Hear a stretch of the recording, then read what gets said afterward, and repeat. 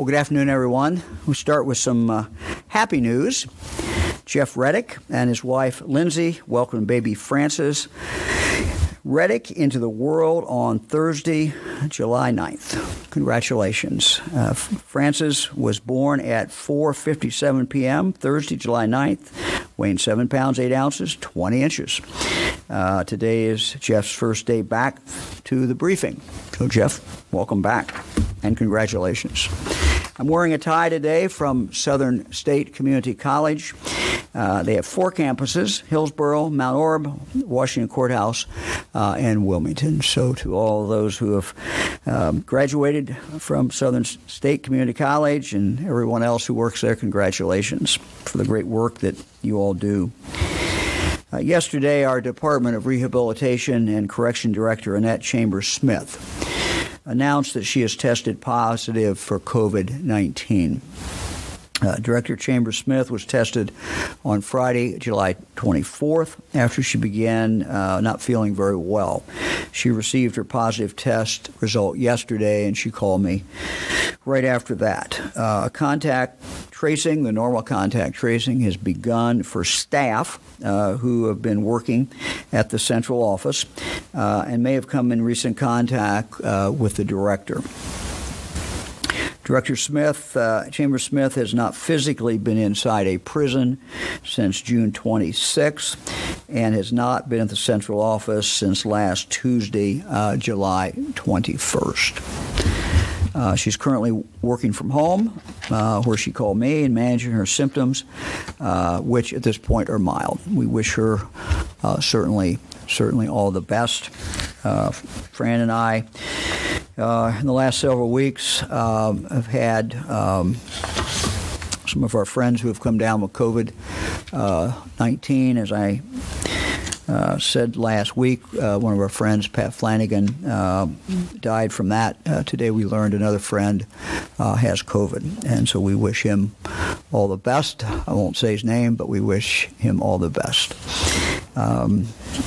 Let's go, Eric. Let's look at the slides if we can.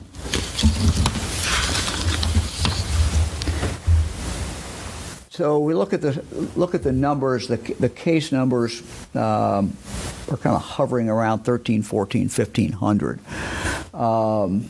As you can see below that, tragically, the deaths were 38 in the last 24 hours that were reported. Certainly is higher than the 21-day average. New hospitalizations, 140. That is higher than the 21-day average. And ICU admissions is up. Let's look at the current number who are in the hospital. Looking at the number of confirmed COVID-19 patients that are currently hospitalized in Ohio, we continue to see a consistent increase. As of today, we have 1,144 individuals who are currently hospitalized, compared to 1,024 on July 15th. So those numbers are certainly not going in the right direction for us. Eric, let's look at the next slide. This is some good news. And this is good news, and we certainly hope this trend continues. This chart shows the trend in emergency department visits. And as you recall, this is an early warning indicator. And as you can see, it went up for some time. It has now started to go down. We just hope that continues. This is displayed as a 7-day moving average, and it's also behind. And again, I would emphasize this. The number of COVID-related emergency department visits increased from late March through early May, then steadily declined until around June 11th. We then had a steady increase for about 1 month, with a peak around July 12th. Good news is that we're starting to see a decrease in the emergency department visits in recent days, and we hope that keeps up. Again, these are delayed numbers, but we're happy to see them start down. Let me just talk for a moment about maybe where we are. And it's always tough to tell exactly where we are, but we're looking at these numbers every single day. We believe we have started to see a plateau in some of these numbers, certainly not in all the numbers. But if you look at the cases, they have plateaued out for a while. We saw some increase on Saturday or Sunday, back down again a little bit. But this early warning one that we have up here is a good sign. So we're happy to see that, and I'll come back and talk about that a little bit later. Let's turn now to the fairs. I want to talk about our fairs. We have great fairs in the state of Ohio, independent fairs, county fairs. And our goal this summer was, in spite of the COVID-19, to try to hold these fairs. And our goal was to focus on our young people. The essence of county fairs is really the young people who are in 4-H, FFA, the young kids who are competing, not just those who raise lambs or steers or chickens or goats, but also those who might take in a project in rockets, a project in welding. Fran and I know a young lady from Greene County who a number of years ago, that's how she got interested in welding. We have kids who take photography, so all kinds of projects. And our goal was to preserve the county fairs for that purpose. Again, the essence of the fair. To do that, we asked the fairs to discourage congregation of large gatherings of people on the county fairgrounds. We laid down some guidelines, very specific guidelines in regard to how many people could be in the grandstand as far as the distancing that was taking place. Facial coverings for all employees were required. Social distancing.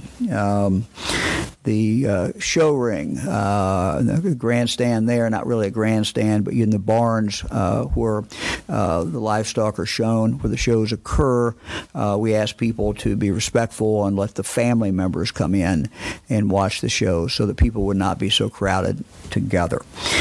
In addition to that, working with the state legislature, we provided each fair $50,000 to be able to put on the fair. And the idea was that would help them put on a much safer fair.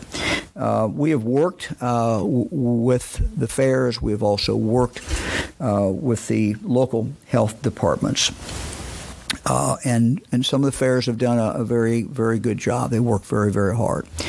But at this point, as we start to head into really the busiest part of the year, the summer, with the county fairs, it's become increasingly clear that we cannot have a regular, safe fair in the Ohio summer, the COVID summer of 2020.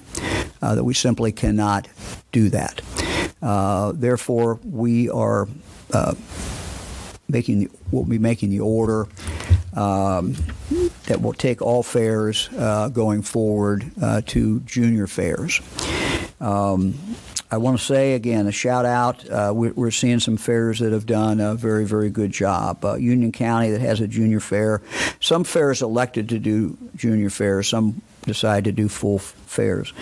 Union County, they're really working very, very hard, taking a lot of good safety measures to ensure that these fairs, their particular fair, is safe. Clark County, judges there are reinforcing by wearing masks and talking about masks.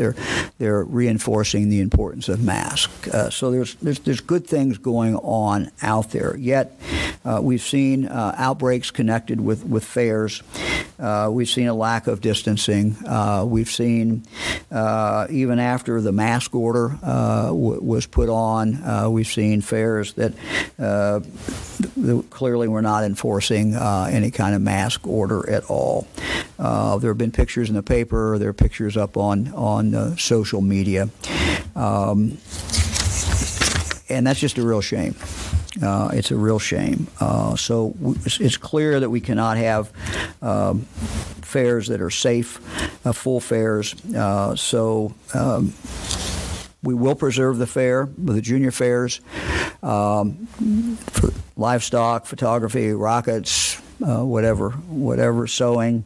But going forward, no grandstand events, no rides, no games, no carnival, and a curfew with the exception of a show that might go later than that, or reason to be on the fairgrounds, a curfew at 10 p.m. So all fairs that will be starting on July 31st and after, all fairs starting on July 31st and after will be a junior fair. And I think we've preserved the essence of the fairs, but I'm sorry that this simply did not work. We know that one fair had 19 people who tested positive for COVID. These people had all been to the county fair. 3 others who tested positive had been around someone who'd been at the fair. We now have an outbreak with connections to another fair with a couple confirmed cases, one probable, several other cases under investigation. And I guess my summation is that what we do at our county fairs and what we do all summer and everything we do is really going to determine what happens as we move forward. It's going to determine what our fall is like. It's going to determine whether our kids go back to school, how they go back to school. They're going back to school. The question is how they go back to school. It's going to determine whether we can continue to grow the economy and jobs. I think in life we always set priorities and we decide what is important. And so, with some good news, the one chart I showed up there, as we look forward, we've now had a couple weeks with the mask order on, and we are starting to see, particularly in the red counties, where that mask order has been on longer, we certainly are seeing a lot more people wearing masks by a big leap. My message and my plea to everyone going forward is, if you live in a yellow county or an orange county, what you do and as we move forward is going to determine how school will open, whether school will be able to continue. It's going to determine our ability to grow the economy. So these are just very, very important things. And I would just ask everyone in the yellow counties, orange counties, start using those masks more. That's going to make a difference. We don't have to have everybody do it. We get 80, 90%. We're going to knock this virus in the head. And it's going to make a lot better as we move forward in the fall and in the winter. If you're concerned about playing football, run cross country, tennis, whatever they like to do, be in plays, all the things that we want our kids to be able to do and our grandkids to be able to do. What we do now is really going to determine whether these kids are able to do that. So we'd ask everybody to keep the mask on when you're out in public, and we can make some progress, and we'll continue to make the progress. One of the things I talked about last week is we are now we're asking our local health departments to give us stories to really explain how people get infected, because I've always found that stories are instructive, and I think there's a natural tendency that we all have, myself included, that if we're around family, if we're around friends, we're not as concerned. We may not be as likely to wear a mask. We may not be as likely to keep a social distance. And what we've seen is just a lot of casual events in our lives where people are not careful, they don't wear a mask, they don't social distance, can lead to a lot of outbreak. couple stories. This is began on a 40-minute ride from one county in Ohio to a lake, and this was on the 4th of July. Here's what happened. 4 people rode together in a car to the lake. Dad, mom, their adult daughter, and a family friend. The family friend had the virus, but certainly did not know it. The family friend ended up infecting the dad, who ended up in the ICU in Pittsburgh. This dad has a business that had to temporarily close. 2 of his employees then tested positive. Their daughter also got sick. She had mild symptoms. She was in the process of being hired for her first teaching job. Now that process is delayed because she has to have 2 negative coronavirus tests for the process to move forward. Luckily, the mom didn't get sick. However, the reach of COVID-19 certainly did not even stop with that immediate family. The mom's mother in her 90s and 2 caregivers. The mom's mother's in her 90s. She has 2 caregivers who have been around the family after exposure. They both tested positive. One of those caregivers ended up in the ICU. A different patient who the caregiver also took care of, also in her 90s, also got sick. It just goes on and on. After testing positive, the family friend's employer had to temporarily close so that the other stylists who worked the salon could quarantine. Luckily, since they wore their masks, none of them got sick. However, the family friend passed the virus on to her husband. His business had to temporarily close while his employees quarantined. One of his employees was getting married and found out on her wedding day that she would need to quarantine. A different employee was on vacation and had to stay in the hotel for the rest of the vacation. Unbelievable. 10 people got sick. 2 people ended up in the ICU. 3 businesses were temporarily closed. Co-workers and family members were worried, inconvenienced, quarantined. The local health department team is still monitoring people who were exposed, and they expect to learn of additional COVID-19 cases stemming from that single car ride. Another example of how one person can infect others involves a birthday party in the eastern part, also in the eastern part of the state. A woman went to get tested, ultimately tested positive, but while waiting to receive her results, she decided to host her 50th birthday party with about 20 guests. 2 of those guests run a home daycare center. One of them tested positive, and they had to temporarily close the daycare. A different guest, who also works at a foster care group home for teenage girls, also tested positive.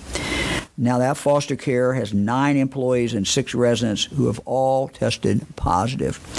One of the teens is in the hospital. In another county, there was a charitable fundraiser in mid-July with 100 to 200 people in attendance. It was a poker run that had dinner afterwards with a band on site. To date, they've had 46 cases tied to this charitable event. 31 of these cases are people who attended the fundraiser. 11 cases are people who gave the illness, who they gave the illness to. 4 cases are still being investigated, but have ties to the event. Look, we don't bring these up to shame anybody or to say, they did something bad.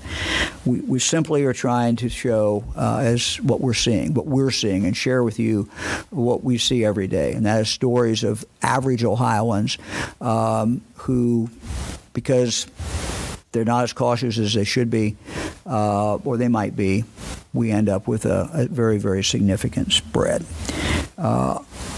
I think we can look at these stories as just instructive of how tough this virus is, how it spreads, and how it certainly spreads from people who have no idea that they have the virus at all.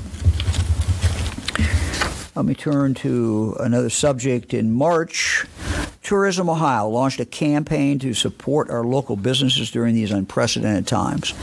I know you've seen a lot of these ads up along with the website. Ohio .org, support local. The campaign has included television ads, which is I see a lot.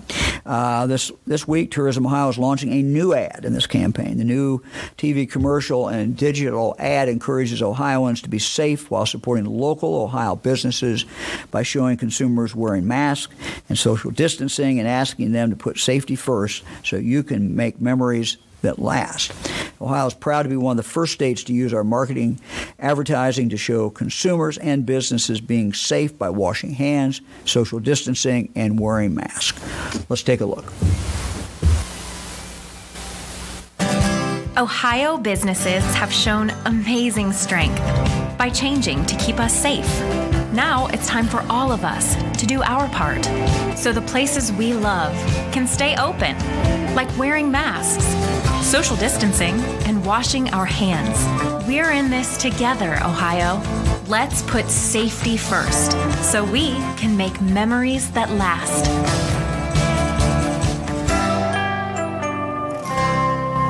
All right. Now, let me talk a little bit about child care.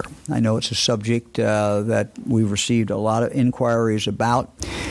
People are obviously very, very interested, particularly with school about to start.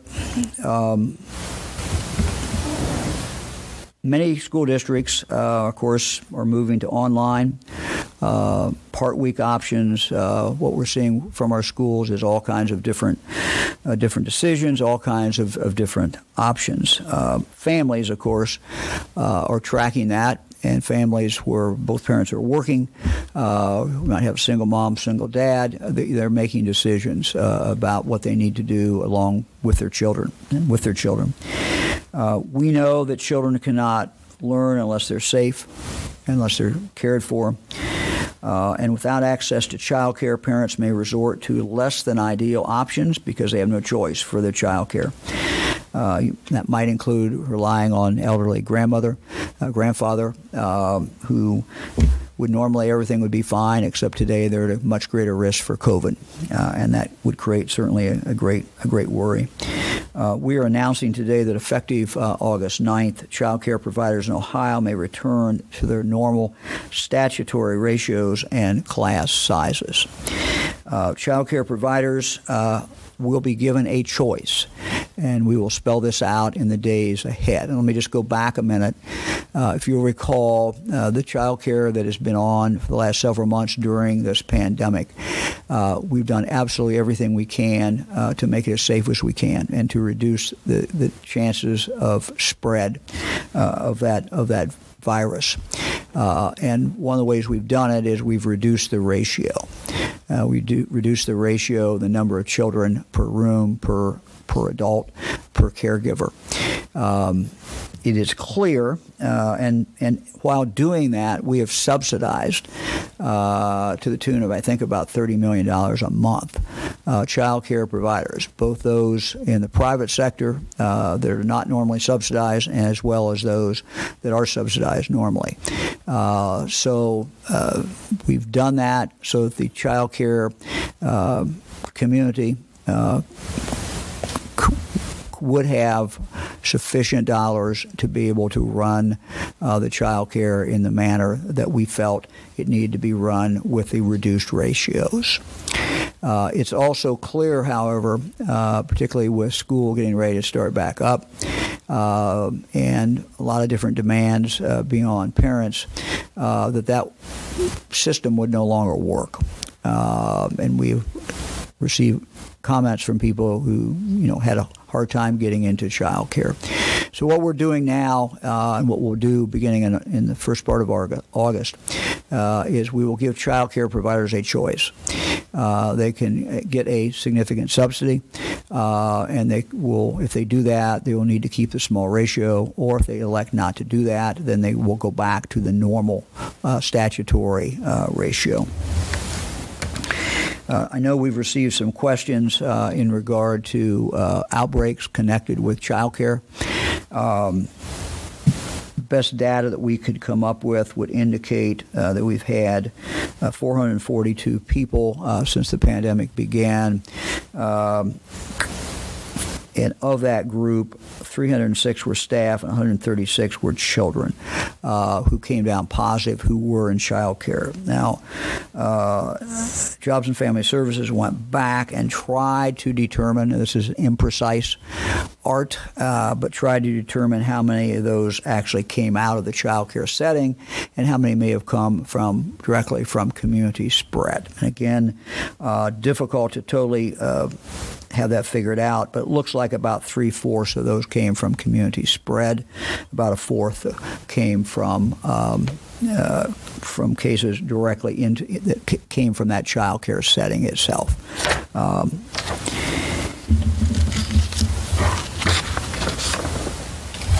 Even with increased classroom sizes, child care providers still have to comply with very stringent health and safety requirements.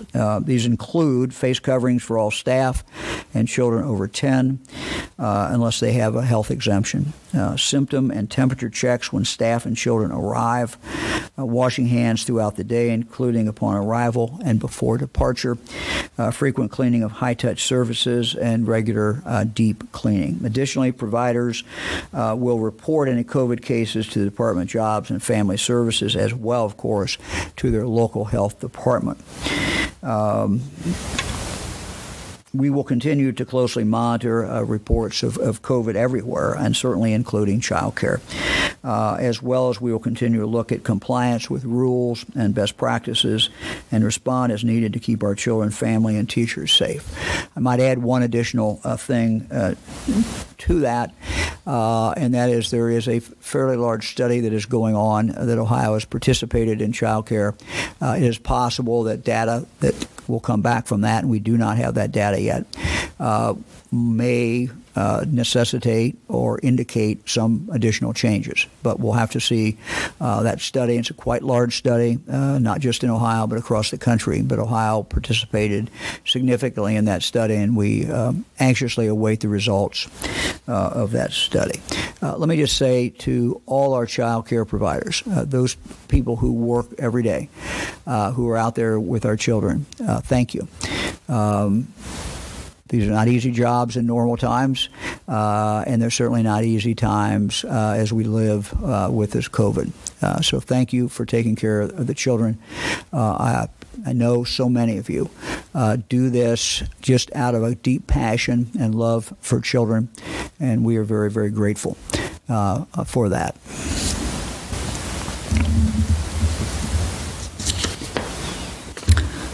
We will ready to go to the questions.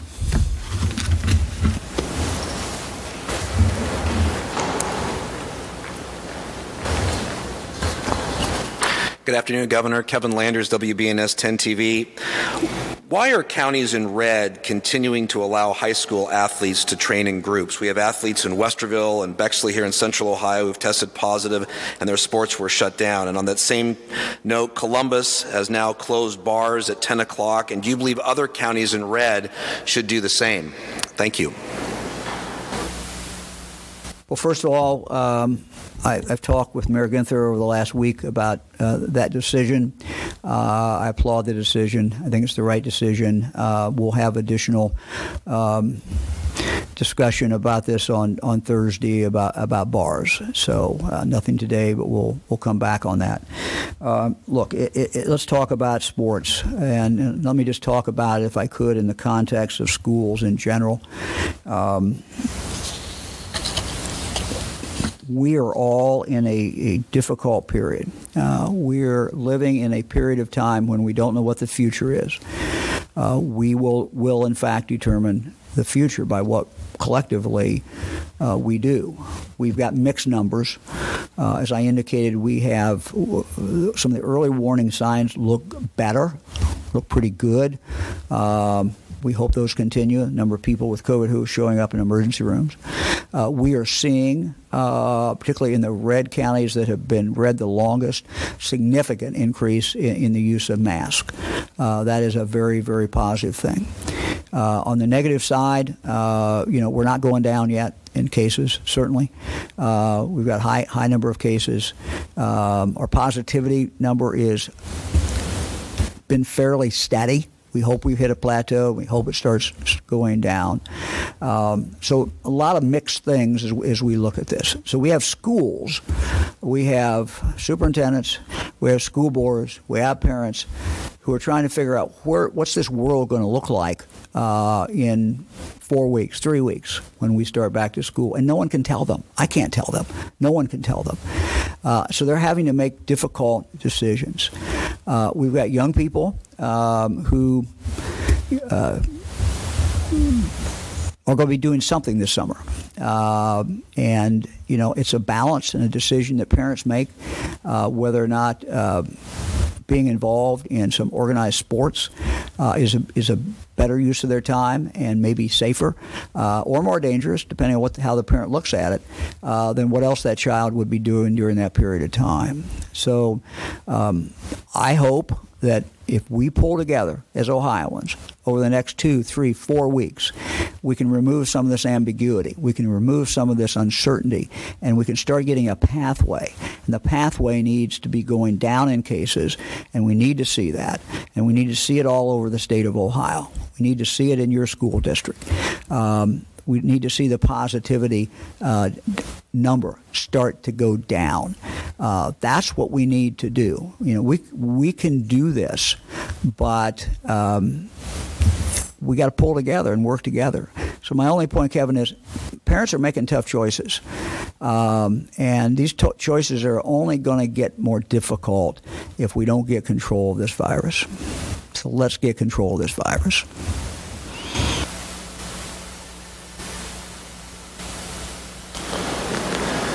Good afternoon. Noah Blunda with Hannah News Service. Governor, today Columbus City Schools said it will start its school year virtually for the first 9 weeks.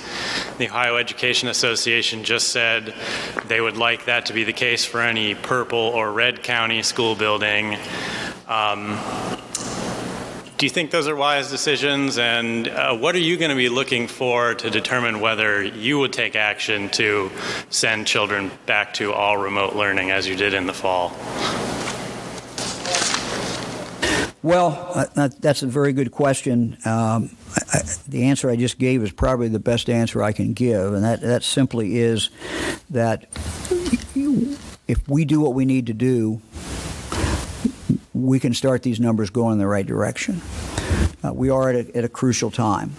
And these are tough decisions.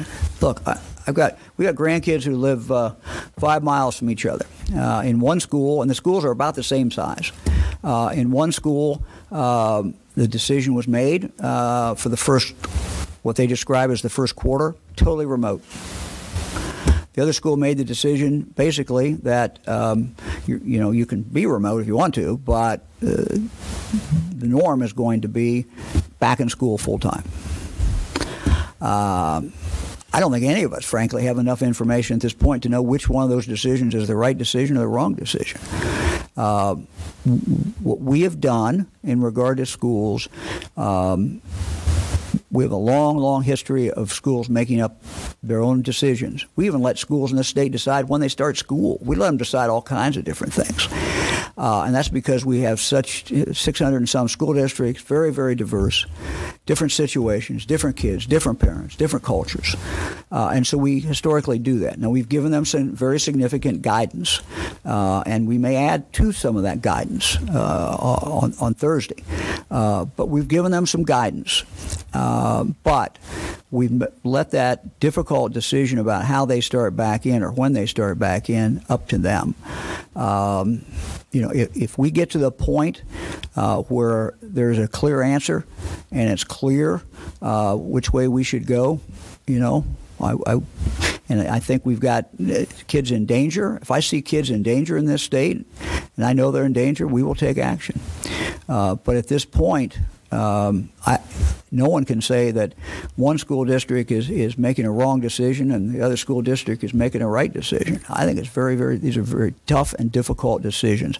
The good thing that the schools are doing is that they all have looked at this as we need alternatives, and they are giving parents choices. So those are two very, very positive things that the schools are doing. But We could intervene. I may intervene, but certainly there's not enough data yet to make any kind of call like that. We're not in that position to do it or to judge and say that's wrong, that's right. Every day we get closer, we're going to know more. Hi, Governor. Max Philby with the Columbus Dispatch. Over the weekend, we and other media outlets reported that you were in meetings with Dr. Deborah Birx from the White House Task Force discussing the rise in positivity rates in places like Columbus and Cleveland. I'm wondering if you can tell us a little bit about how those meetings went and what your communication with the White House moving forward will be in terms of trying to lower those positivity rates. In fact, I've got a call at 3 o'clock, 22 minutes from now, with the Vice President and Dr. Birx and others at the White House, along with the other governors. We had a great discussion. We did it primarily virtually. She was in Columbus. She gave us kind of her take on what was going on. She has a concern about the Midwest, concern about Kentucky, Ohio, Indiana, rest of the Midwest. She shared some thoughts about that. The good thing about these meetings is that you can really kind of get down into the details. And so we had a very good discussion with her in regard to testing and some possibilities, that things that she suggested. And then we went back. I can't really talk about this yet because we haven't got anything worked out yet. But she had an idea, and then we came back with some information to her, and so we're going to continue to go back and forth with that discussion. But she was very engaged. Her staff was very engaged. We've been able to follow up with them since that discussion. But she understands the important role that testing and timely testing and getting results back plays in all of this. And so a lot of our discussion had to do with testing. I don't think it's any secret. The White House's guidelines have been that in some of our counties, what they call our yellow counties, their recommendation would be to shut bars down. And we talked about that. So, but there was a good discussion. Very helpful. Thank you.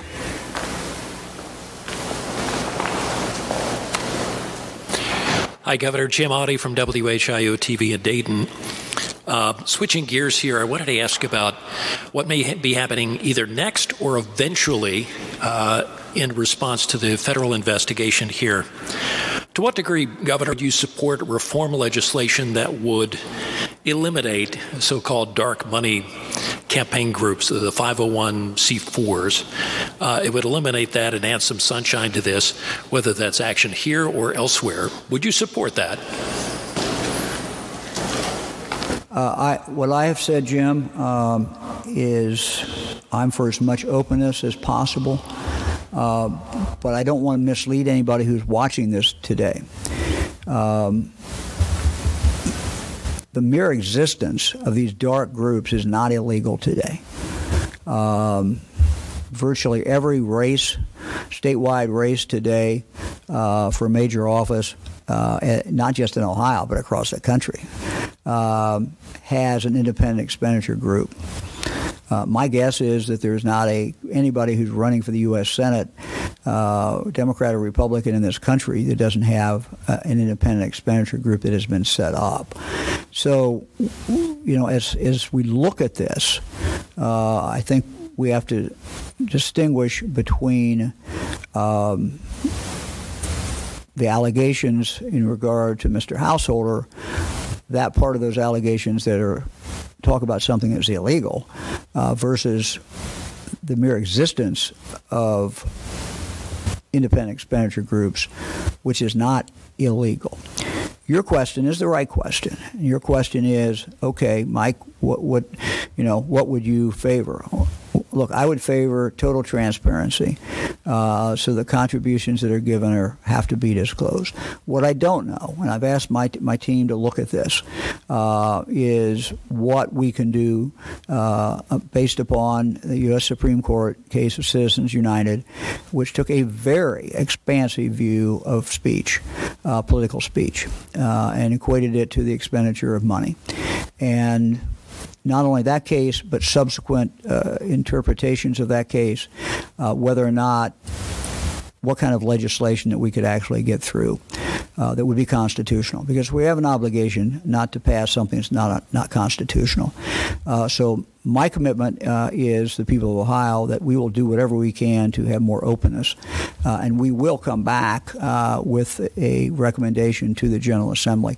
And I'm sure members of the General Assembly are looking at things of that nature as well they should. And we intend to work with the General Assembly on this. Thank you, Governor.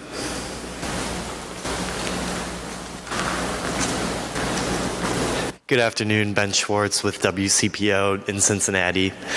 Governor DeWine, Dr. Anthony Fauci was on Good Morning America this morning and flagged Ohio among a handful of other states, specifically Midwest states, that he's worried about with COVID-19 cases.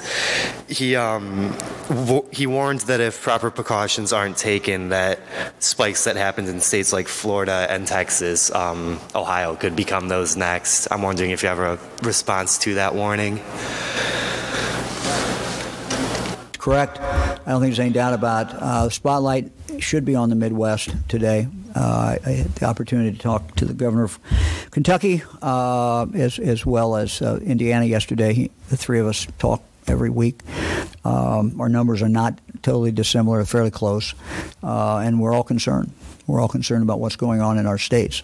As I said, we are at there is some good news out there. If you look at the early warning signs, people going into hospitals, we hope it's not a blip. We hope it's real.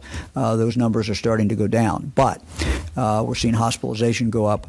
We're seeing cases at a historically high level. And so, yeah, we're very, very concerned.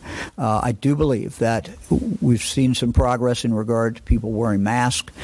I believe that has resulted in some of these better numbers. And I think if we all do that, even in counties where they may not think they have much COVID, if they can keep their county a yellow county or an orange county, keep yellow, orange, we're going to be a lot better off. And we're going to, again, have a better opportunity to get people back to work, better opportunity to have school and sports and all the things that we want to have in the fall. So the warning is heeded. The warning is correct. And the doctor is not the only one that's saying that. Dr. Burke said the same thing as well to us this weekend. Thank you. Hi, Governor. Andy Chow with Ohio Public Radio and Television State House News Bureau. You were mentioning the events that lead to the spread of COVID-19, fundraisers and road trips. There are people who plan these events and they say, well, I'm taking my own risk. I know the risk and I'm going to take that risk because that's what I want to do. What's your message to people to say that it's that risk that they're willing to take? One of the few times in our life when we know what we do or don't do every single day will impact other people's health, maybe their lives. That's a pretty awesome responsibility that we all have. And, it's not a question of, okay, I decide to go do something risky, and the only person that's going to get hurt is me. It's a different story. We may tell someone, well, I wish you wouldn't do that. But to some extent, we look at that person and say, okay, they got to make their own choice. That's very different, though, when we're talking about COVID-19 that is very, very contagious. The one story I told there, just think how many people were impacted by one car ride, how many people were impacted by one charitable event. And it goes well beyond people who decide to attend or not attend the event. It may be a spouse. It may be a grandmother. It may be a coworker when they go back to the office the next week. And what makes this so different than so many things that we deal with in life is that there's no symptoms many times. There's no symptoms. And again, that's why the advice in regard to masks, for example, has certainly evolved. When we started this, I don't think we had really a clue how many people could have this and not have symptoms. Today we do. We have a pretty good idea.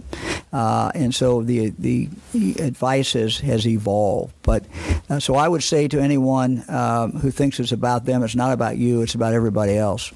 And you're entitled to take your own chances. You're not entitled to take chances on somebody else's life.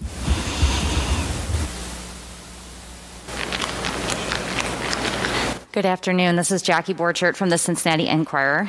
Ohio State University announced today plans to go forward with home games at about 20% capacity, about 21,000 fans in the shoe. That seems to go against even the move you just made earlier today, closing down large events at the fairs. Do you support this plan? I was not aware of it. I think we all love Ohio State football. At least most of us do. We got a few outliers, Michigan, but or Penn State or somebody else. But most Ohioans love Ohio State football. It's part of our fall. It's part of what we like to do. But again, we have to determine priorities, and it's too early, frankly, to determine what is safe. It's too early to determine whether putting over 20,000 people at Ohio State Stadium is really a safe thing or not. I don't think we know that. It's okay to plan. I think planning is good, but whether it's 20% or 10% or something else, I don't think we know at this point in time. What I think we always have to be concerned with when we're talking about any kind of sport, particularly a big sport, Browns, Bengals, Reds, Indians, if we talk about, people going there, it's not just what happens inside the ballpark or inside the stadium. I have every confidence that these great professional teams and Ohio State, great university, they can figure out where to seat people and keep them safe at some level. I don't know what that level is yet, but at some level. But the real concern is, what happens before? What's the ingress, egress? What are all the other things that go along with having that many people in one site? Even though it's a big place, it's still 20-some thousand people or 10,000 or whatever number we end up deciding upon. So I think, look, it's fine for Ohio State to plan. We all love to look at the schedule, and of course they've already taken off the non-Big Ten schedule. But we sure hope we have football in the fall. We sure hope we have a school in the fall. We hope our kids can play Friday night football in the fall and run cross country and do other things. But it's too early. We cannot tell. And we're going to, again, control that. And so for those who love Ohio State football, no matter what county you live in, if we can wear the mask and if we can be careful, it increases our odds. No guarantees in life, but it certainly increases our odds of being able to do that.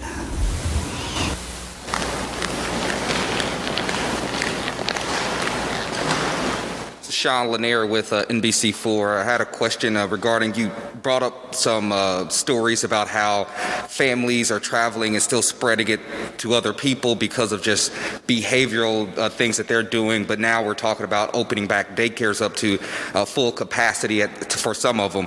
Any concerns with the children not being able to follow these behaviors of social distancing and spreading it to their families? Just explain a little bit of the thought process of getting them back to full capacity. Thank you for the question, because I don't think there's been few things that I've agonized over as much as childcare. I became convinced that the alternative was children in unsafe conditions as people go back to work and as kids go back in the fall and other things happen. We had for the summer. I think the safest child care in the country.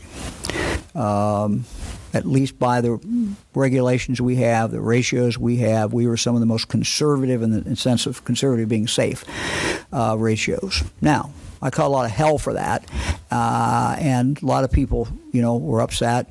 Certainly, a lot of the child care providers were upset. We did subsidize some of them. We subsidized anybody that was doing that and anybody that was following that. But I became convinced that the alternative, a lot of these choices are one choice or the other. Neither one is exactly what you want. That the alternative of these kids not having a place to go, the grandparents taking kids, and particularly grandparents who might have a medical condition or might be older, and all the other things that were going on, that our daycare providers who do a good job were better able to take care of these kids. So then we looked at it and said, okay, how can we maybe continue some of these smaller ratios? And we came back with the idea that we would take money, and this is some of the CARES Act money, and we would subsidize some of these daycares. And basically, we would let the market control the daycares that wanted to operate under a smaller ratio, and we would give them the subsidy. That would be fine. The ones who would go back to what the statutory numbers are, in those particular cases, they would not get the subsidy. So this is the best that we could come up with in a very difficult situation. I asked our Jobs and Family Services to give me the numbers, and I read those numbers because, frankly, I wanted to see how many kids out of and adults ended up with COVID. And so I gave you those numbers earlier on. And I wanted to be able to look at that. We also, as I said, are participating in a sort of first of its kind study, a very large study, that is aimed at our child care workers. And the study compares child care workers who, when the pandemic hit, went home. Were no longer their child care facility closed. They didn't work. They went home. Versus those who stayed and continued to work. And so that study is trying to track both of them, and frankly, is trying to see what increased risk they have by working in child care. Because if you talk about the risks are a kid gets sick and then takes that home to the family, and you have family spread and community spread. But the other risk is to that child care worker. That child care worker who may be obese, that child care worker who may be older, that child care worker who may have diabetes, any kind of additional medical problem. And so they are at risk. And so what the study is trying to determine is how much more at risk are they? Are they more at risk than if they were doing something else? And so it should be instructive to us. It also is aimed at looking at what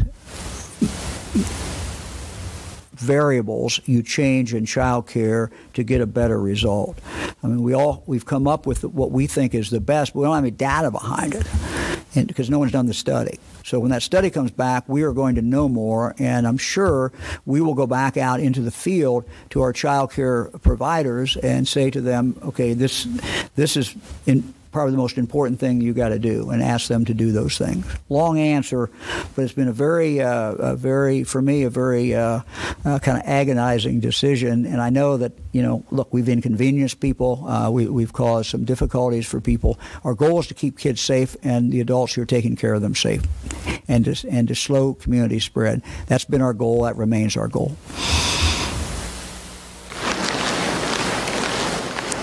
Good afternoon, Governor. Karen Johnson, WLWT in Cincinnati. Kentucky just closed bars and limited the number of people allowed in restaurants. Are you considering the same restrictions? Also, your contact sports order expires in 3 days. Can you please give these coaches, players, leagues some kind of direction? Not today, I can't. And again, as I said, these are tough calls. They're tough calls for coaches. They're tough calls for the parents, and they're tough calls for the governor and for the lieutenant governor. We are at a critical stage in this virus. We don't know which way it's going to go.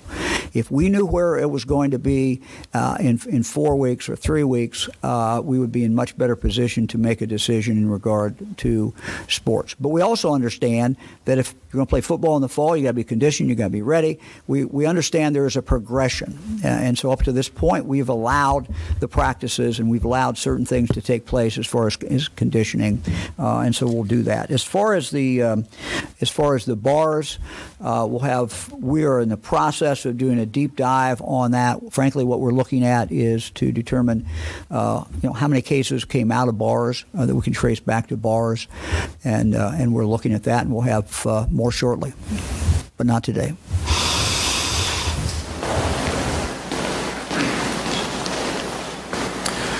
Hi, Governor Jeff Reddick from ABC6 here in Columbus. I am the last question.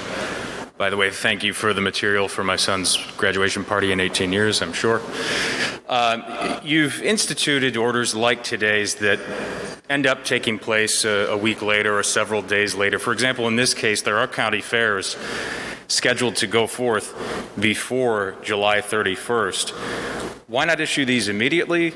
A lot of people say, why wait when the activities you're naming as dangerous are already set to go on? This goes off, and our order goes into effect on the 31st, so that's pretty close in time. Look, fairs that are already taking place, I felt it would be very, very disruptive to go in there and tell them that they have to change their fare in the middle of the fair. I think it's very difficult. There's some sense of fairness. It's going to be tough enough to do that to county fairs that are going to start this weekend, but we felt it was urgent enough and important enough to do that. I'm going to end with a plea to everybody in the 10 counties that are out there where fairs are going on now. Please be careful. Please wear a mask. I'll say to the members of the fair boards, please follow the guidelines that we've already given you in regard to fairs, and then add to that guideline, of course, the state order in regard to wearing masks. We want your fair to be as safe as that fair can be. And we will, you are ultimately responsible for your fair. So please keep people safe. And to the local health departments, I'll say the same thing. You are ultimately responsible as well. And we know you both will do a good job, and hope everybody has fun at the fair. Thank you very much. We'll see you all on Thursday at 2 o'clock. Thank you.